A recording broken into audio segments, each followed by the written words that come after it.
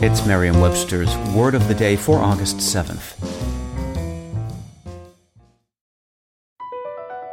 Across America, BP supports more than 275,000 jobs to keep energy flowing.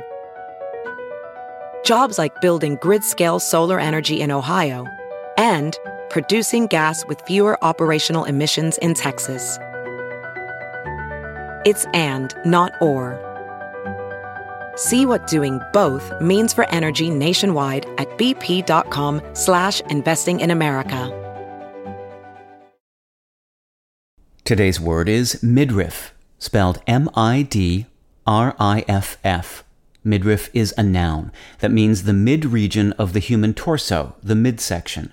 It can also mean a section of a garment that covers the midriff or a garment that exposes the midriff. Midriff can also mean a body partition of muscle and connective tissue, specifically the partition separating the chest and abdominal cavities in mammals. It's a synonym of the word diaphragm. Here's the word used in a sentence from the Chicago Tribune by Aramid Asubi.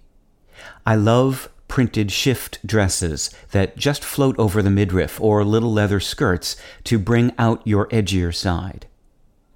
The word midriff is now most commonly encountered in the mid-torso or clothing-related senses. These senses are relatively young, having appeared respectively in the early 19th and mid-20th centuries. For most of its history, however, midriff has been used to refer to the diaphragm, a large flat muscle separating the lungs from the stomach area. The diaphragm sense has been with us for more than 1,000 years, with the earliest known uses being found in Old English manuscripts, such as Bald's Leech Book, a medical text that is believed to date back to the 9th century.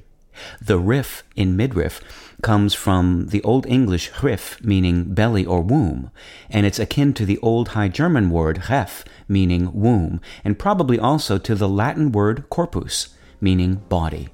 With your Word of the Day, I'm Peter Sokolowski.